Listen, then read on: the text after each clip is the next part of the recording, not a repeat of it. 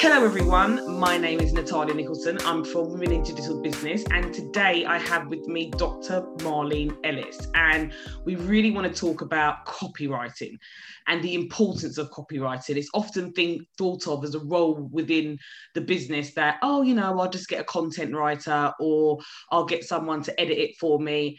And this marketplace is really busy. So what you'll find about selling online, there's a lot of noise out there telling you what to do, how to do it.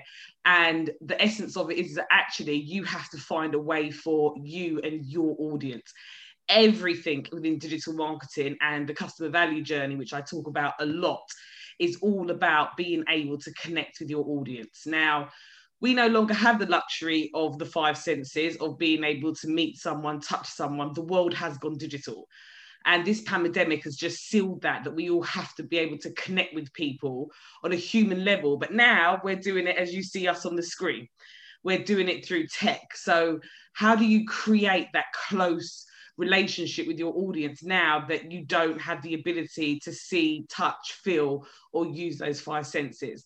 And for me, copywriting has really replaced that. So it's about understanding how can I use content to connect. So we're going to talk to Marlene just to uncover some tips and advices and really understand how to go about it. So Marlene, I would love for you just to introduce yourself and just hear your backdrop and your story. Thank you. It's a pleasure to be here. So my story. I come from, I've had, like many of us as Black women, I've juggled many different things along my journey and end up with a sort of a whole multitude of different skills. So in fact, my first job was as a police officer. And, wow. Yeah. And I became the sort of first Black woman sergeant in the Metropolitan Police, before I then sort of moved into education. And that was basically, you see people get into trouble, you want to know more about what their story is, rather than just being on that conveyor belt. So I spent a lot of time in education, learning all kinds of things, teaching young people and helping them to grow themselves.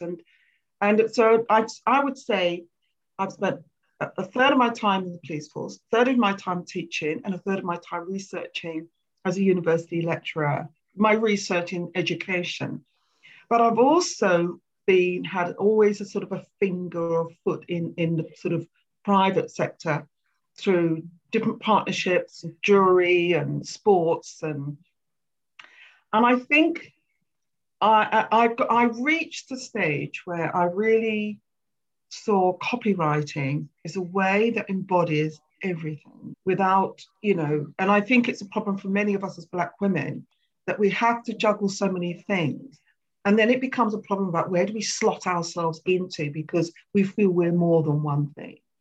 And because we are. Fortunately for me, copywriting really speaks to my skills and my business head. So it really accommodates research, marketing, and the thing that I care about most of all is the growth of Black communities. It feeds all aspects of what I really value. And that's how I become Dr. Ellis as a copywriter that's focused on building Black entrepreneurship to help our independence. I absolutely love it. And when I met Marlene outside of this recording today, what really attracted me to her was just the ability. She just understood straight away who I was. And for me, that was like, wow. I would have to say that in my struggles of learning how to sell online successfully, I understood that I had to create, personal relationships with my audience. They could get to know me and trust me before they use my service or buy from me in terms of my e-commerce store. And it's funny, Marlene, content was the one thing that was the weakest link for a long time, and I just didn't see it. And for me, it started off with understanding who my audience was. So for my candle business, I struggled with that for like 2-3 years in really getting the sales up. And it was because I wasn't connecting with my audience. I wasn't giving them content that they felt my why. They felt, I want to buy this candle, or it wasn't creating a solution for a problem they had around whatever I was offering them. Mm. And it took me that long to actually sit back and figure out, okay, who is following me? Who is buying from me? Because I didn't actually really understand who my audience was. I think when you start off in business, you make a lot of assumptions about your audience. And for some of us, we are our own audience. So then we start to make assumptions based on our own personal experience, and we think everyone's like that. And I think sometimes we have to get out of that comfort zone of understanding there's different segments to your audience, and they've all got a different value and belief system. So you're right, you know, creating blogs, creating content, social media. We're in this world where, you know, to get yourself visible and noticed, you have to produce a lot of content. So you kind of get this churning out rhythm going, where it's just like, yeah, I'm going to do social media, I'm going to design posts, I'm going to write posts. Then, like you said, you realize that, you know, whether you're a mum, daughter, niece, wife, you've got all these other plates spinning. Then we've got the entrepreneurial disease, I call, of trying to start 10 things at the same time as a side hustle, you know, in this bid to get to our destination or goal quicker. So you start churning. You just start having this list of things to do that's like blog, tick, social media posts, tick, Facebook group, tick. I've got Instagram accounts, I'm designing banners, and then you start outsourcing. So when you start outsourcing, you look at a content writer almost, actually, I was about to say more like design, but actually in the whole process of digital marketing, you have to put thought into everything you do, because it's a psychology. You're not meeting anyone, but for some strange unknown reason, we feel that we can just churn information out, and it's the same as creating a shop front. And a little bit more depth needs to go into it. But I just want to touch on that, understanding the audience and understanding how important it is for you to do research and your copywriter to do research if you haven't got the time for it. If you don't, you just end up paying double further along the line and having to go back and start again, because that's definitely what happened to me. So I'd just like to hear a little bit more about the importance of research when it comes to copywriting. Yeah, no, I think that's absolutely crucial. It's so absolutely important. But I had a client last year, and he got this great promotion towards the end of the year, great promotion. His trade was cleaning, and he got this promotion for laundry cleaning, promotion for weddings, for brides. And that if you purchase this, and this, you know, your brides, we're going to offer you this, and this. Now, he'd spent a lot of time on this promotion before he came to me, and then wanted to promote this last year in a pandemic. I did the research, and it was very clear that nobody was getting married. And when they were getting married, they weren't buying bridal stuff. They were buying clothes off the peg, because that you could have so few people at a wedding. Nobody was investing in the way that they had. I had to turn him down because I knew that no matter what money he paid me to make that work, it wasn't going to work. And I was showing him, sending him the report saying, don't go forward with this promotion because the market has dried up. And until this pandemic is over, you're going to lose money on this. So it's really important that it might have been a good promotion without a pandemic. We didn't do the research, but it was so clear that the statistics were so blatantly clear. So it's not just knowing your audience, but it's really knowing in this moment, will it work? So yes, you and I are talking to each other because we recognize that we care about the same group. Our services speak to the same group. Yeah. So there is a reason why you and I are talking. We want to support the same people, and we think we can have complementary services. Now that is what really matters. Like everybody, no matter what your trade is, you are always going to be health, wealth, or relationships. Nearly I love it. Those three things. Then it's a matter of drilling down to where you are in one of those categories. Where is your, and ideally you'll create a blue ocean, a niche area. You know, if people haven't read a book called The Blue Ocean Strategy by Chin, I've forgotten his name, but The Blue Ocean Strategy by two authors in it. And I really recommend that book, because when you're trying to work out your audience, what you're trying to do is to find a space where it's unsaturated, where you can compete without it being overly competitive. And all of that work requires that copywriting level of research.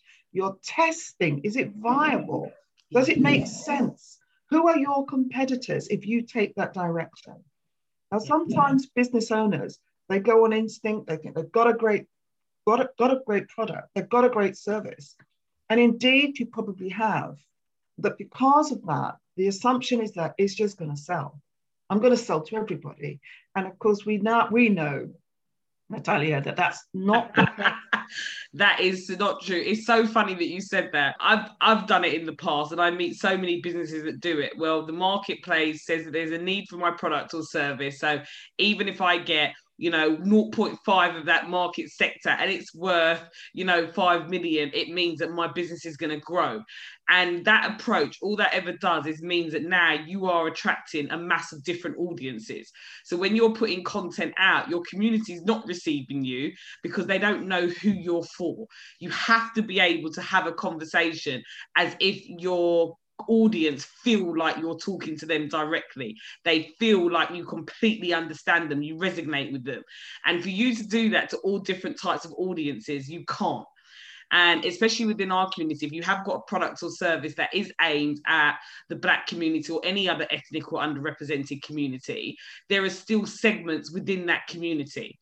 There are things that make me different to, what I like to call another tribe, that if I'm reading something or listening to something, I want to know that you're specially for me, because ultimately you want to feel special as well. So for me, that's a really interesting point. And I think sometimes when we start off with online business, we're targeting everyone because we don't quite know who we're targeting. Yeah. And if we just do the research, we'll be able to understand where our starting point is. And the funny thing is, corporates do this really well. When they test something before they go to market, they create something called a problem statement, and they understand what that problem is to each segment.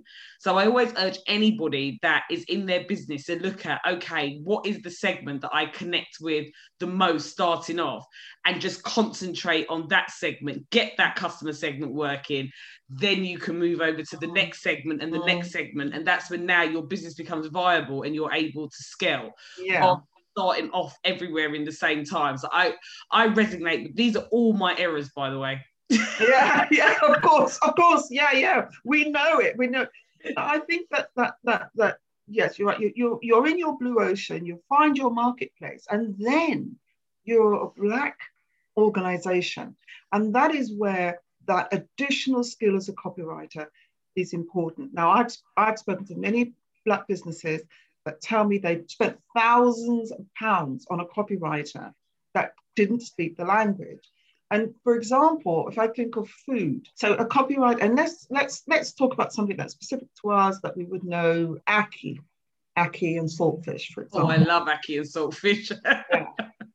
Now, the ability to write ackee and saltfish, of course, that's no problem, but actually, when we're talking about it as a copywriter, just like some great chefs, Rick Steinman, he writes about his food, his thing is fish.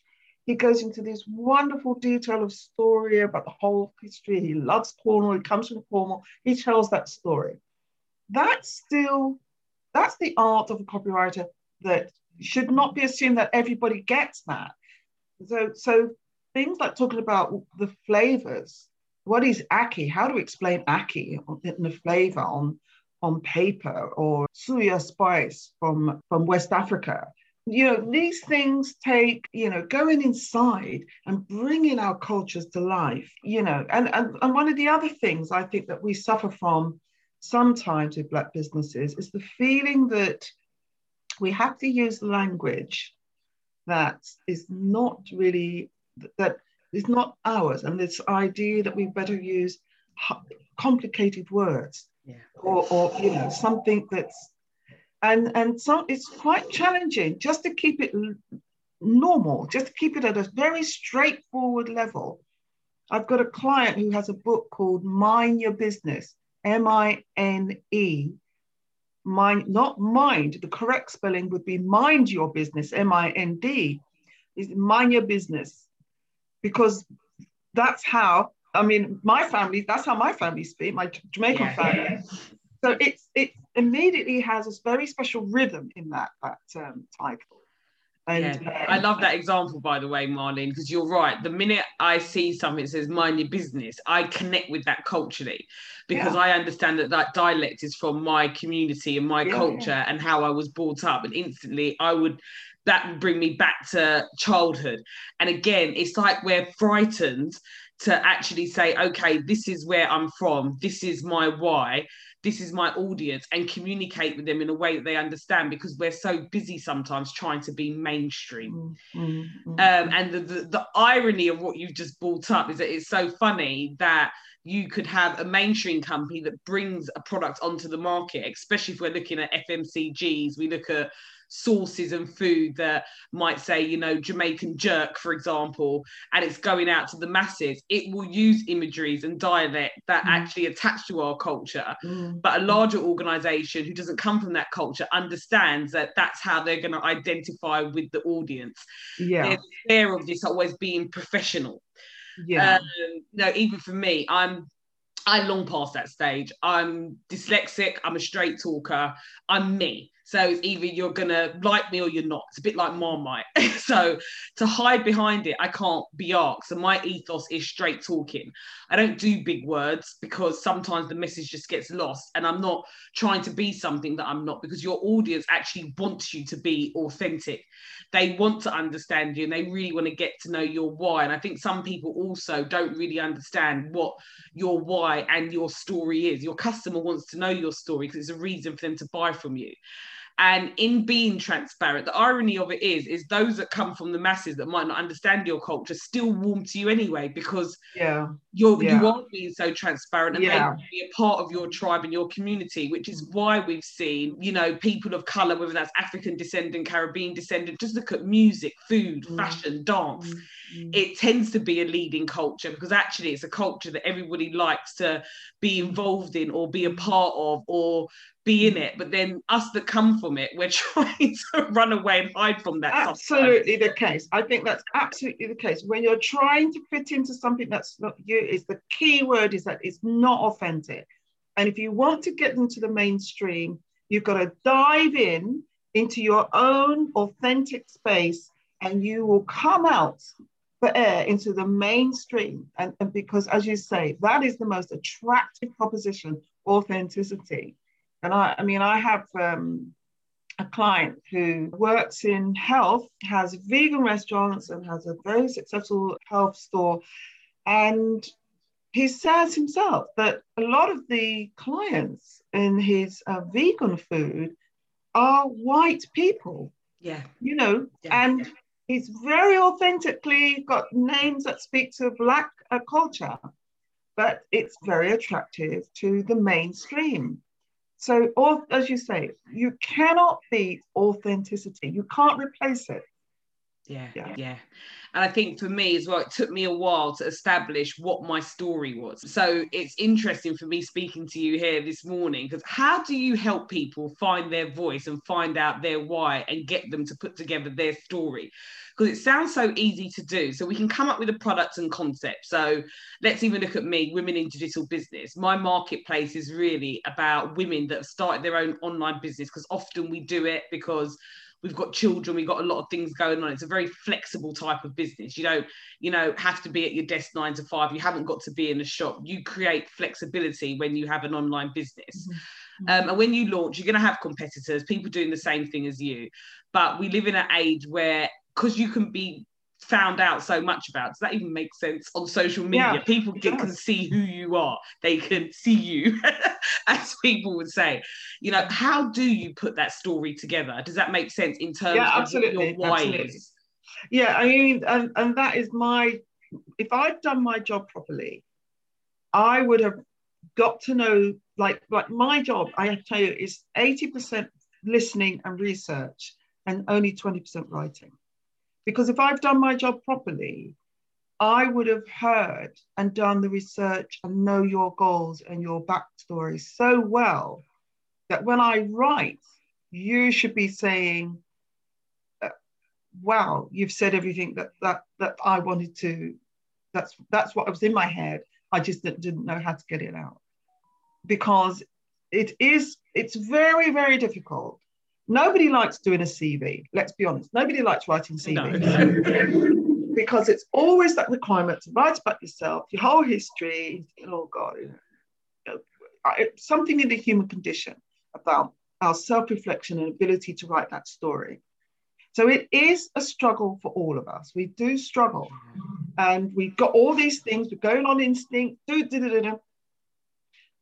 But how do you bring it together? And really, it's always been helpful when you have a person to speak that to, so that it can reflect back.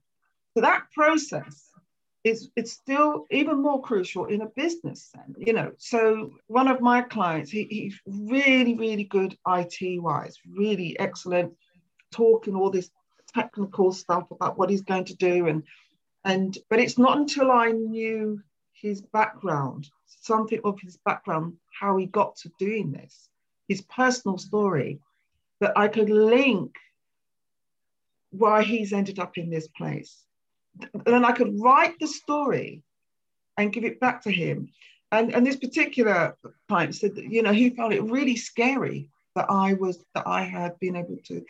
That's the job of trying to pull it all together and then giving it back and say, you know, do you recognize yourself in this? Yeah. So if you're a business, you've got so many different things that you're trying to do. We know that. We're all juggling and sort of, you know, pushing through. Then you know the components of who you are and what you want to say. We all have those blind spots about, yeah, but for example, my trade name is the hat trick copywriter. I am the hat trick. Yeah. Now, why?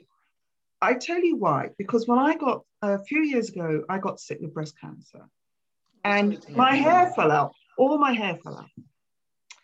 And my cousin started teaching me how to wear hats with a bit of panache to avoid, you know, and in that process, I found these different sides of identity to myself that I didn't know I had. I was really looking stylish because I was raiding his wardrobe, wearing his hats, and he's going, cuz, put it like this, not, you know, and I was loving it. And I was sick, loving my new look. And I knew it was partly that when I recovered, I was taking a different direction in my life, because I suddenly saw these different sides of me. A part of incorporating that experience as I became a copywriter, because my writing changed through my process of recovery of my health. A part of that story was to say I'm the hat trick copywriter, because it emerged, it integrates something that was real in my experience, that actually occurred, changed my writing, and I write as a copywriter in this more dynamic identity than what I had before I was sick, you know. So I absolutely love it. And I think you just hit on such a key point there for me. When I go back, one of the things that I had to keep revisiting, and I mean, I revisited about a good 7 times that I can remember, is my brand guidelines. And people always think it's a bit like a business plan, don't they? Where it's just like, yeah, I'm going to get my brand document out. And it's very much treated quite strategically from an academic point of view. And what I didn't understand, that until I told my stories from all the different versions of myself, that was my brand guideline document, because it made it clear of the who I am, why am I doing this, who am I going to attract with my story, because people resonate with stories. People identify with stories in terms of content really well. So they're drawn to you because they see something within you, within your story. But you're right. I think what you've just made me realize is that we've all got different sides and different hats. You know, how I sound that when I'm screaming at my kids, then you hear the broken puck will come out from how I grew up. So how I sit down and I'm in a corporate boardroom style, or if I'm on stage speaking, or I'm speaking to my mum and dad and close members of family that really see you and know you. Does that make sense? Yeah. It's all different versions of me. And how do you actually put that together in a document or into content? Because that's when people really get to know you. That's when, and you vulnerability, to me, power comes from vulnerability. When you show all the different sides of you and your vulnerability, people warm to you instantly because they just feel like, they feel the pureness of your soul. That's purely how I see it. So if I meet someone and they've just got their guards completely down, you just instantly warm to them because you feel like you're not being judged, or you feel like you're in a protected playing ground where someone's not out for you, if that makes any sense. There's something about being vulnerable that just creates love for me. But I love the whole hats. I think we've all got different personas. And as much as I teach to get people in touch with the personas that they're marketing to, you actually need to get in touch with your own personas, because that is actually your brand story. Your story is going through the different versions of you to create your why. I've never looked at it like that. Exactly it. I couldn't have said that any better. I mean, when I saw your profile, you absolutely spoke to me, and I see myself in you. I see your attitude, I see your power and your strength, and I think that is the person that I want to work with. I absolutely understand your. I don't know anything in detail about your backstory, but I know enough to see what I recognize and what I stand for. One of the projects now that I'm writing is called blackbreastcancer.com. That's building up just from... I love it. You know. Absolutely love it. We've got to make sure we put a link to that in the bio.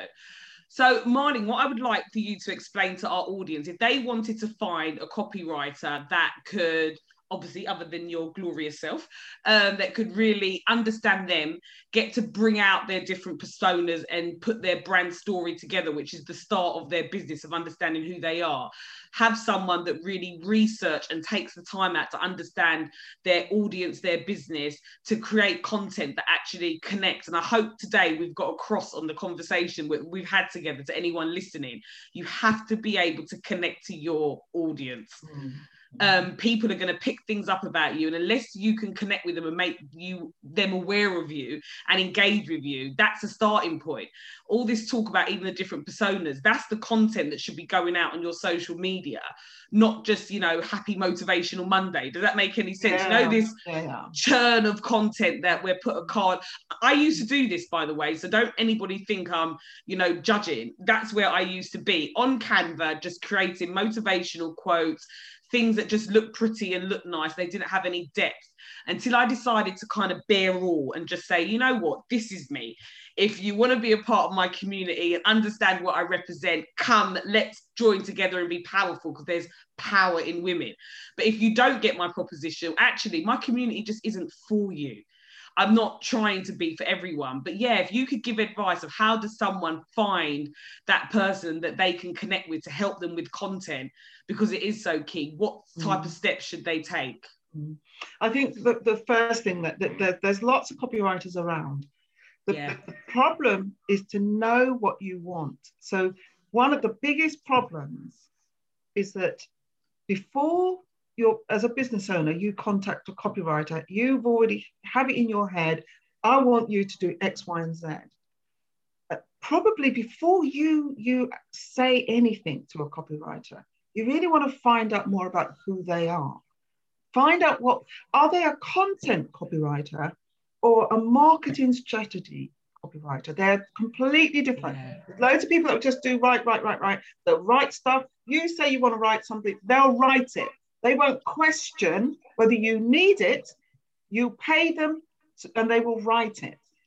And so you have to really be clear, because you've paid them, and later you might find that actually that's not what you needed. So I think there are many different copywriters. There are loads on the market.